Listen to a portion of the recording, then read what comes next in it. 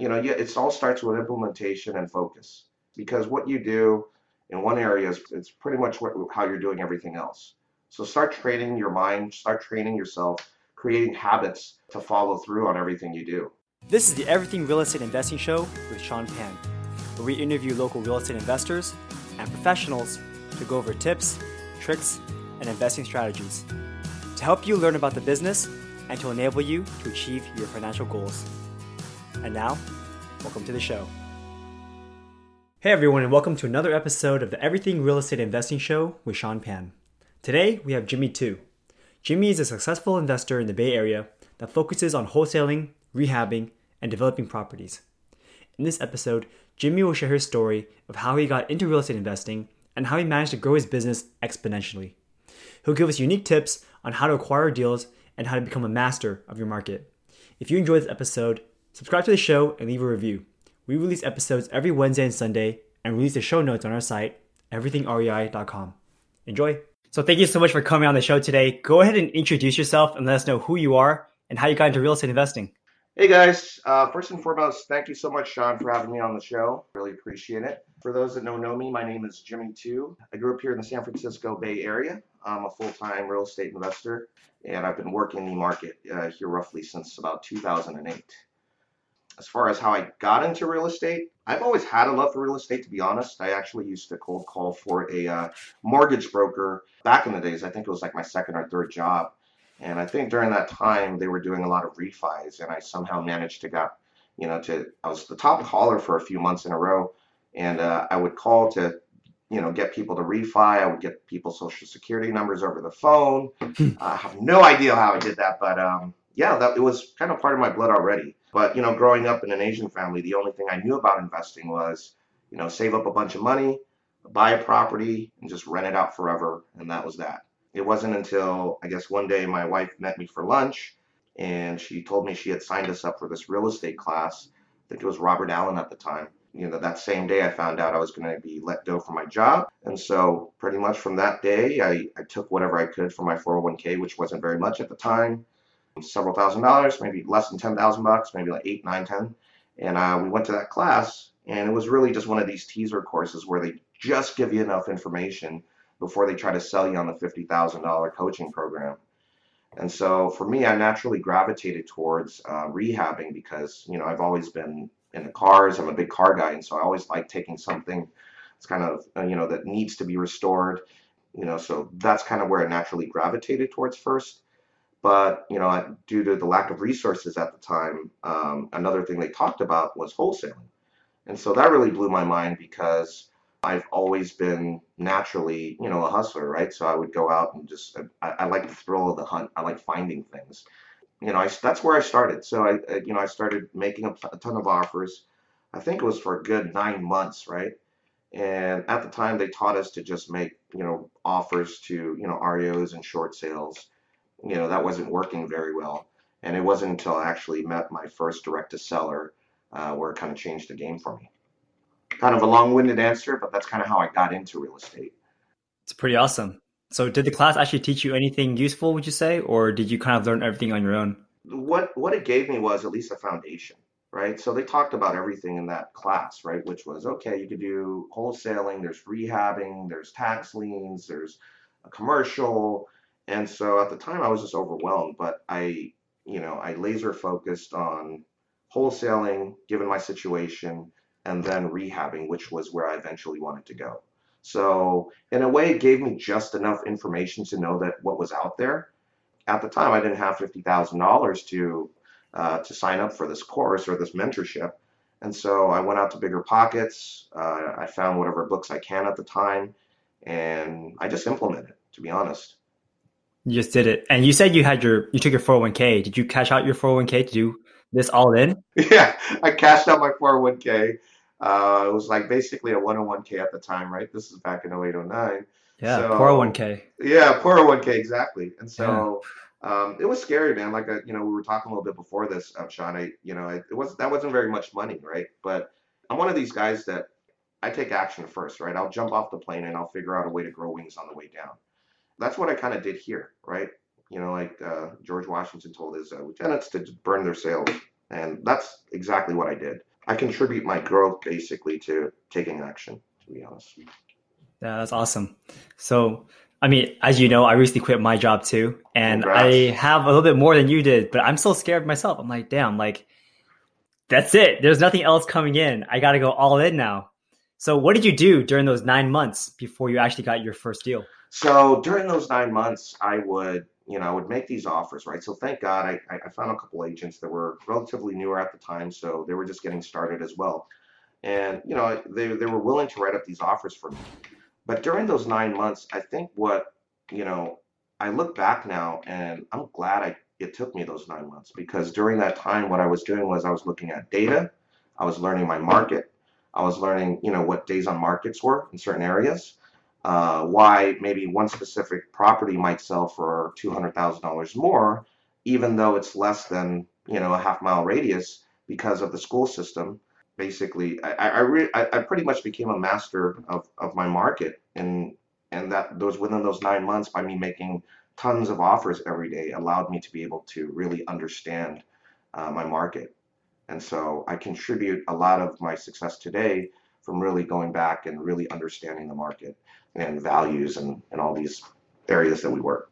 So, what market were you specifically working on when you first started? So at the time I was in San Francisco, so obviously naturally San Francisco, Alameda, areas like Oakland, Hayward, Castro Valley, Fremont, Berkeley, just that general East Bay area, along with San Francisco. I also grew up in San Jose, so I somewhat understood the market there as well. But it was a natural progression. So I'd run comps and work certain zip codes, and then once I really understood those zip codes, I would add additional zip codes and really look at the data, look at the days on market, and really understand and slowly kind of build a database of all these areas and really familiarize myself with them. So I'm currently doing that. I'm trying to do more market research on my individual cities. But to be honest, I'm not actually sure what I'm looking at. You can see all these numbers. You can see, yeah, I guess 3 bedroom, 2 baths go for this price point in this area. Hmm. But I mean, what else were you looking at during that time? So at the time, I was looking at crime rates. I was looking at school systems, right? And one of the big things that really helped me was days on market. How many, what areas are more desirable than others, right? There's so many more tools now that are available to people that weren't available at the time, right? And so I would look at, at the time, the only tool that I really had was, MLS, right? I was fortunate enough to get access, and I was working with the realtor at the time. And so I pretty much just pulled whatever data I could on the cash transactions and focused on those zip codes and really studied those zip codes to understand, okay, why are they buying in this area, right? And so why are certain areas have a lower days on market than others? And so that's kind of where I started. And so then I started familiarizing myself with which school systems were more desirable than others, which areas were, in progression, that were in transition, and that were, more people were starting to buy in. And so really understanding that data kind of helped me kind of laser focus in which zip codes and areas I should be targeting. Right? Because if there's a low days on market, that means that properties are selling very quickly. Hmm. People love that place. And if you have a flip property, Yep, you can sell it without having to have it on the market for like 90 days. exactly. And also when you're in an area where that has a lower days on market. So back then they had the old school Mayo formula, right? The maximum allowable alpha formula, which, the old school one was, 70% minus repairs, etc.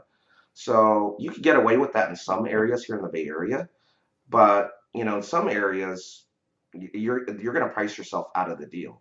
So by understanding the market, understanding the data, it's going to allow you and give you the confidence to be able to maybe bump that number up to be competitive in an offer situation and still allow you to be profitable at the same time. Does that make sense? Yeah, makes sense. Yeah, It's kind of like you don't need to have 70% off if you kind of know where the trends are for this property, right? exactly.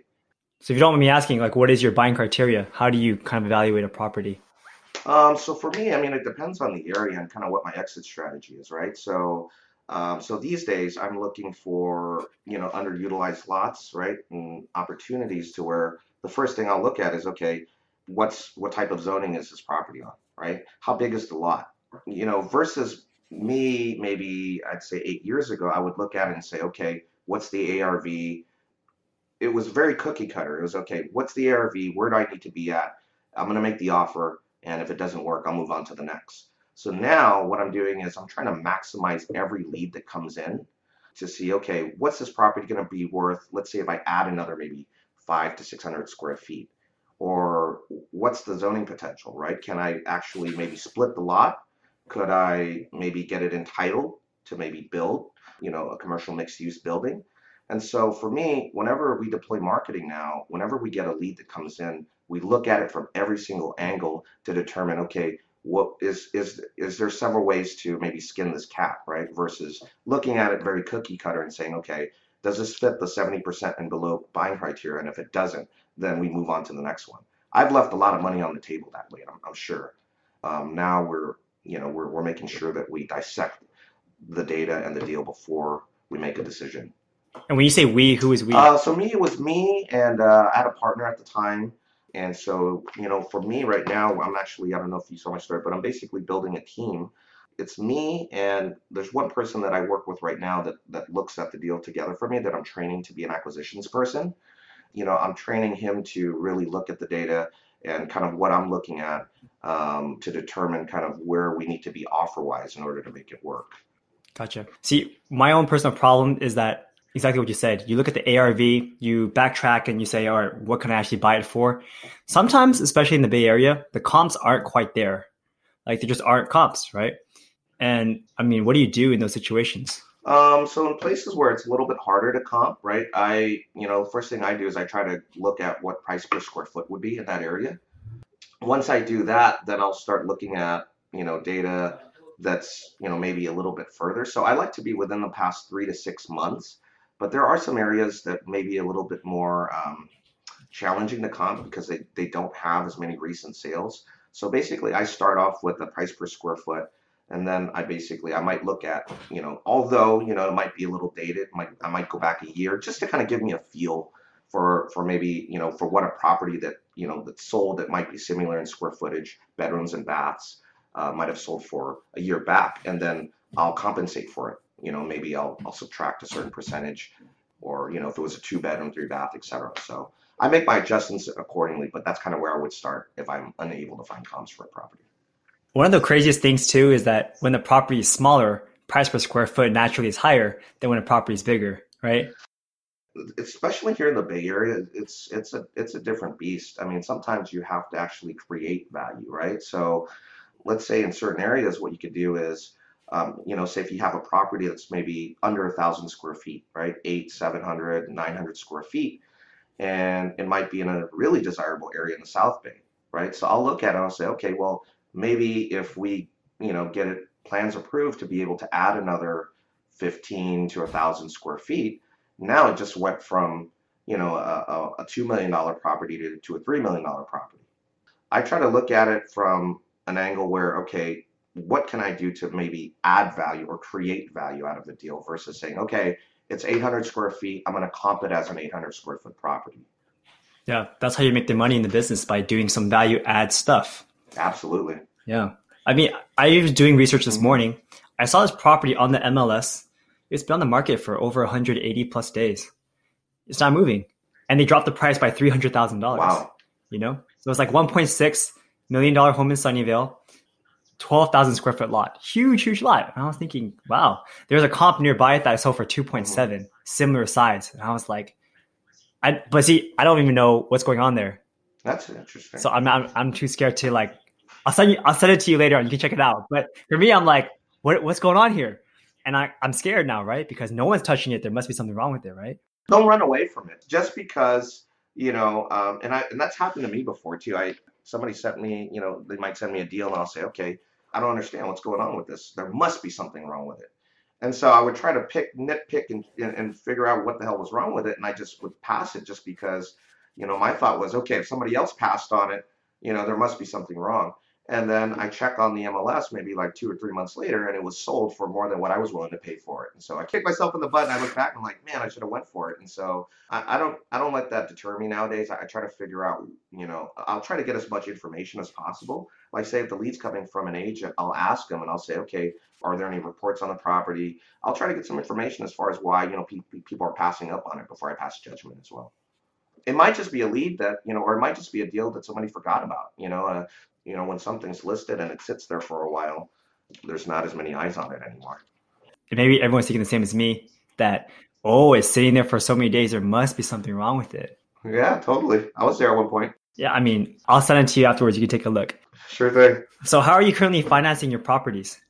So right now, I have partnerships. I also have good friends that are very successful in business and don't have necessarily the time to go out and do what I do. I have partnerships, that I've worked with through the years through relationships to finance properties as well. So are you acquiring them through hard money still, or is it all cash offers with your business partners? It varies. Depends on what our exit strategy is, right? So, if we're just doing, a quick flip, I have resources for that. I don't know if I told you this. I got really burnt out doing projects back in 2012, 2013. Once the market really started turning, I had to make a decision as far as, okay, am I going to continue to burn myself out and try to maximize all these projects and be cash broke during the process, right? Because, doing projects, you're using a lot of your own resources on the rehab as well. Or do I go back to my roots and kind of just focus on what I do best, which is, finding opportunities. And so during that time, I really switched my business model because I built a ton of good relationships just through the REIA groups that I was running, and the common denominator was people were coming back to me asking how, if I could find them opportunities. And so that's where I went back and naturally started doing a lot more wholesaling and cherry picking opportunities on the way. So that's kind of where I am now, but I'm using the same model that I am finding single family opportunities, now focusing my efforts into finding more underutilized lots and development opportunities to, to sell to builders for now and eventually, start doing the entitlement process from point A to point B. Nice. So you started rehabbing in 2008, and then by 2012, 2013, you were getting tired of... No, I started wholesaling, right, in 2008, 2009. Did that for a couple of years until I really, and then I started developing really good relationships with some of these rehabbers that I was selling deals to. And, through relationships, I started building, getting my connections through with hard money. I was able to use some of their contractors. And so then I started doing my own projects. And so I was doing that for a couple of years, got really tired and burnt out, because we were pretty much a 2 to 3 man operation at the time. And, I went back to just focusing on finding opportunities and just cherry picking my deals along the way. So for me, I always look at a deal and say, okay, what's the best way to maximize on this deal, right? Am I going to make a quick 70 now versus a slow 120 later? Or does this deal, allow me to create opportunity and it's a multiple 6-figure opportunity, but it's going to take more time? Then I might be leaning towards going that route. So for me, I don't necessarily focus on one specific strategy. I try to look at the deal itself and see what's the best way to maximize profit, but still be able to, to be able to get out of the deal sooner than having to sit on it for several years. Yeah, that makes sense. And so you said you built a huge network of real estate investors. Were you a group leader at some point? You created your own REIA group? Yeah. So we ran a REIA group in the Bay Area for about 5 years. It wasn't until I had my son, right, 2 years ago that, it was really tough to really, to be consistent and do every month. But that's something that we're thinking about picking back up now as he's getting older. But those relationships that I've built, from that group, it's invaluable. I mean, I've met, money partners, business partners. I've JV'd with deals with people in those groups. I've built some really good relationships. And, if I could go back, I mean, I would say that that's one of the things that, that really contributed to my success and where I am now is the relationships that I've built. So I started my meetup group just this past year as well. It's hard, right? It's hard hosting groups. It's tough. I mean, because, you have to kind of commit yourself to it. You have to promote it and get people out there. But at the end of the day, it's worth it, John. I got to make myself out there one of these days to check out your group, but it's worth it, man. It really is at the end of the day, because this is a relationship business, right? And to me, my relationships are everything. And so for me, I like to add value, to people, in all walks and stages of their career, So these could be people that are just starting out, that haven't gotten their first deal, because I was there at one point. Back in 08, 09, one of the things I was trying to do was go out to these meetups and meet, the real players out here in the market. And some people, they'll see me as competition, they'll kind of brush me off, weren't willing to share information. So one of the things that I kind of promised myself was that, when I reached at least some level of success, that I would give back and help other people. And so through the years and, through the platform of having a RIA group, I was able to do that, right? So I would have people, newer people that were starting out, to seasoned vets that were out there as well that needed help with something. So. Nice. That's pretty awesome. What are you doing right now to generate your source of leads? Like, you have so many coming from different sources that you're able to sell off most of them and then try to pick the best ones for yourself. So in terms of lead gen? Yep. Okay, so right now if I have about 5 local cold callers. So I have a small call center. I've also built a network of, like a property scout team, a bird dog team that consists of Uber drivers, UPS, Lyft drivers, postal workers, ADT, installation people, water and mold remediation people. I'm always trying to keep my cost per lead down, right? So that's one of the things that's really helped me too, is just whenever I meet somebody, I hand them my business card, and I get consistent deal flow through just my network of people. On top of that, we tapered a little bit down on the direct mail, right? But we're a lot more strategic about it now. And so we're also doing some digital stuff as well. So PPC, yeah. So we're trying to create multiple lead funnels. So you never really want to rely on just one. Back in 2010, 11, all the way up to maybe 2013. I'm sorry, maybe 2015. Direct mail was our breadwinner, and just due to the oversaturation, it's caused our response rates to plummet. So we have to create ways to find opportunities. That's hilarious. So you go into an Uber, you say, "Hey man, by the way, my name is Jimmy. Mm-hmm. I'm a real estate investor. Mm-hmm. Here's my business card." And what do you say to them? Man, to me, honestly, I just like to talk to people, right? So whenever I get a ride somewhere, I'll just have a conversation with these people, learn their story, figure out how long they've been driving. And, naturally they ask me kind of what I do as well. And so, I typically just tell them, hey, yeah, I invest in real estate. I buy properties locally in the area. I actually work with other drivers as well. Typically we're looking for properties that you normally would pass up, right? So you would pass some of these properties that have high weeds. It might be boarded up. It might be a ton of mail. It might look terrible from the outside. Basically, we're looking for the eyesores of the neighborhoods. While you're out in the street anyway, here's my card. Why don't you keep me posted if you see anything. Maybe snap a picture or send me the address, and we'll do the rest. And if we're able to put something together, we'll take care of you. And so people are, especially when they're already out there anyway doing their job, people are always trying to create additional streams of income, right? Cost of living here in the Bay Area is crazy, right? So naturally people always want to find a way to make money. So it's a symbiotic relationship where it's truly a win-win for everybody. Yeah, that's hilarious. So if you manage to close a deal from a lead from, let's say, an Uber driver or UPS worker, you just give them like $1,000, or how does that work? Yep. Typically about 1,000, 2,000, depending on the deal size. But, our base is about $1,000. And it reminds me of Juan Diaz. He said he went to like somewhere in Oakland. He met some homeless dude. He's like, here's 50 of my business cards. Find me a property that's off market. I'll give you some money and have totally. Yeah, you got to think outside the box these days, and it's really cool when you're able to truly be able to help somebody else, and everybody's benefiting from it. For me personally, I take pride in creating win-win opportunities for everybody. And I see the value in long-term relationships versus, short-term situations. Right, because we're going to be here for a long time, right? Absolutely. I'm in it for the long haul, baby. That's right. So do you have like a favorite deal that you've done? Probably my lot deal.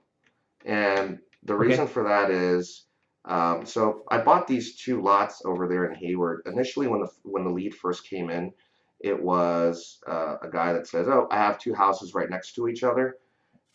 I'm looking to sell it. I'm looking to retire, and I'm looking to move out of the country." And so when I first comped the deal and I looked at the numbers, I said, he wanted $1 million each for each property. But when I looked at it, I said, man, this property is only worth like maybe 600-700 tops. Until I actually looked at the lot, I said, wait a minute, they're an acre on each side. What I did was we spoke to an architect and said, we got a phase one done, a feasibility study to see, okay, what were the possibilities of this lot, right? And so when they came back, they said, well, at first it was somewhere around 14 properties. We could split it up into about 14 separate lots. And we got a second opinion, and it turned out we could do about 17. Immediately locked it up right before I did that, but and I'm glad I did. I was able to give him his full asking price on both lots. And so what I did was I contacted a few of the local builders in the area. One of them, which went out there and looked at it and said, "Hey, yeah, this is something I'd love to do. Maybe we could JV and do something together." But he said that it would take somewhere around 2 years, maybe 2.5 years to get it done. And so for me, my mindset was a little different at the time, right? And so we're trying to be in and out of deals, maximize profits. And so we had a second guy, through my partner at the time, that offered us 2.6 for the property. We ended up taking that, but now that I look back, I think we could have got somewhere around 4 million for the property had we fully entitled, right, from point A to point B to point Z, right? So I like that deal because I was able to get the guy exactly what he wanted. Two, it helped me open my eyes and change the game for me to say, okay, well, versus me just looking at it from, a very cookie cutter way of just, okay, ARV in this area is X, I need to be at X. I would have passed up on this deal had I not looked at the size of the lot or the potential of the lot, right? And lastly, it really kind of pushed us to start going out there to develop more relationships with some of these builders in the area. We've been able to gain a wealth of knowledge by, through those relationships as well. Brought a new level of excitement for me because now it's almost like I'm learning this business all over again, right? So, I'm learning what the parameters are, all the different zoning types for every county, to really understand that. And I'm going to apply what I know from finding single family opportunities into this development space. Because to be quite frank, I mean, not too many builders or developers have the time nor the resources to really go out and do what we do. So we're really adding a service for them, and we're creating value for everybody involved as well. That's something I'm really excited about. Yeah, so you're moving more towards that direction, right? Trying to find commercial lots to entitle buildings. Yep. Do you have a specific market you're focusing on right now?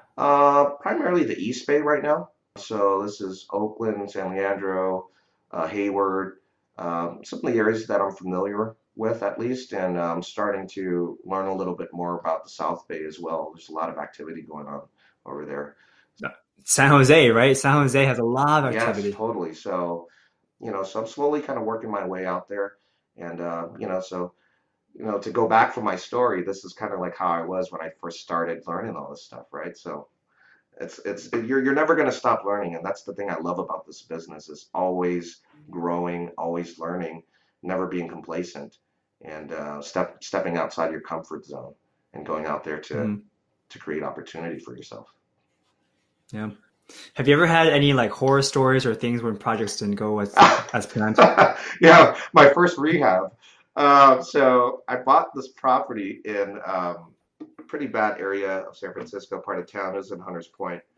I think we bought a property. It was on Palouse Street back in 2009. And we thought we got to smoke a deal on it. We bought it as a short sale for, I forgot what the price was. It was like 165, 167. I forgot what it was. So it was somewhere within that range. So we bought the property, and we got a couple estimates, right? And so we got a couple bid from contractors. They were ranging from 40, 60,000, and there was one that we got that was about 30,000. So naturally, as a newbie, you're like, okay, well, let's go with the 30,000 one, right? We'll make a bunch of more money. And on top of that, the hard money lender that we were using, he says, hey, this is, I got the recommendation actually through him, because he says, hey, this is the guy that actually goes out to inspect all my properties before we do the draws. I trust him. Why don't you go have him bid your job and see how it goes? When I talked to my partner about it, I said, okay, well, he must be good. He works for the hard money lender guy, right? So we ended up using him. So we start the project. Property gets broken into. They steal our copper. and we started getting a bunch of these change orders. So the $30,000 bid by month two turned into a $50,000 repair bid. And so by that point, I called the lender and I said, hey, I think we're going to have to bring in our own people. I don't know if this is working out. He says, well, oh, Jimmy, don't worry. He's probably saw something that you didn't. Keep him on the job. I trust him. And so we're trying to build a relationship with this guy. So we said, okay, maybe we're just missing something. So anyways, fast forward 9 months later, and keep in mind we started at $30,000. At this point, our budget's at $90,000. So we blew past our budget, blew past our time frame. Property got broken into 3 times at this point. Stole the copper every time. They also stole the tools that were outside of the property at the time. On top of that, we staged the property, right? And at this point, we got a buyer. We're in escrow. I get a call from the stager. Stager says, "Hey, Jimmy, I'm going to go pick up my stuff." And I get a call about an hour later. "Hey, Jimmy, where's my stuff?" These guys literally, they must have had a moving van. They got like the fake apples, the fake beds, the washer, dryer, all the stainless steel appliances, and they just left it bare bone. And I'm freaking out, man. I'm just like, oh my God, what are we going to do? Right. And so, we had to contact the buyer and kind of explain what happened. And so he says, you know what, I still want to move forward. Let's go ahead and close, but I want you guys to replace the washer and dryer and all the appliances, which we did. Basically, we made every mistake in the book on that first deal. We lost about $25,000. We pretty much went over our budget, went over our time frame, bought in the worst part of town, over rehabbed the project, and it was just a nightmare. It's one of those things where it's like the school of hard knocks, right?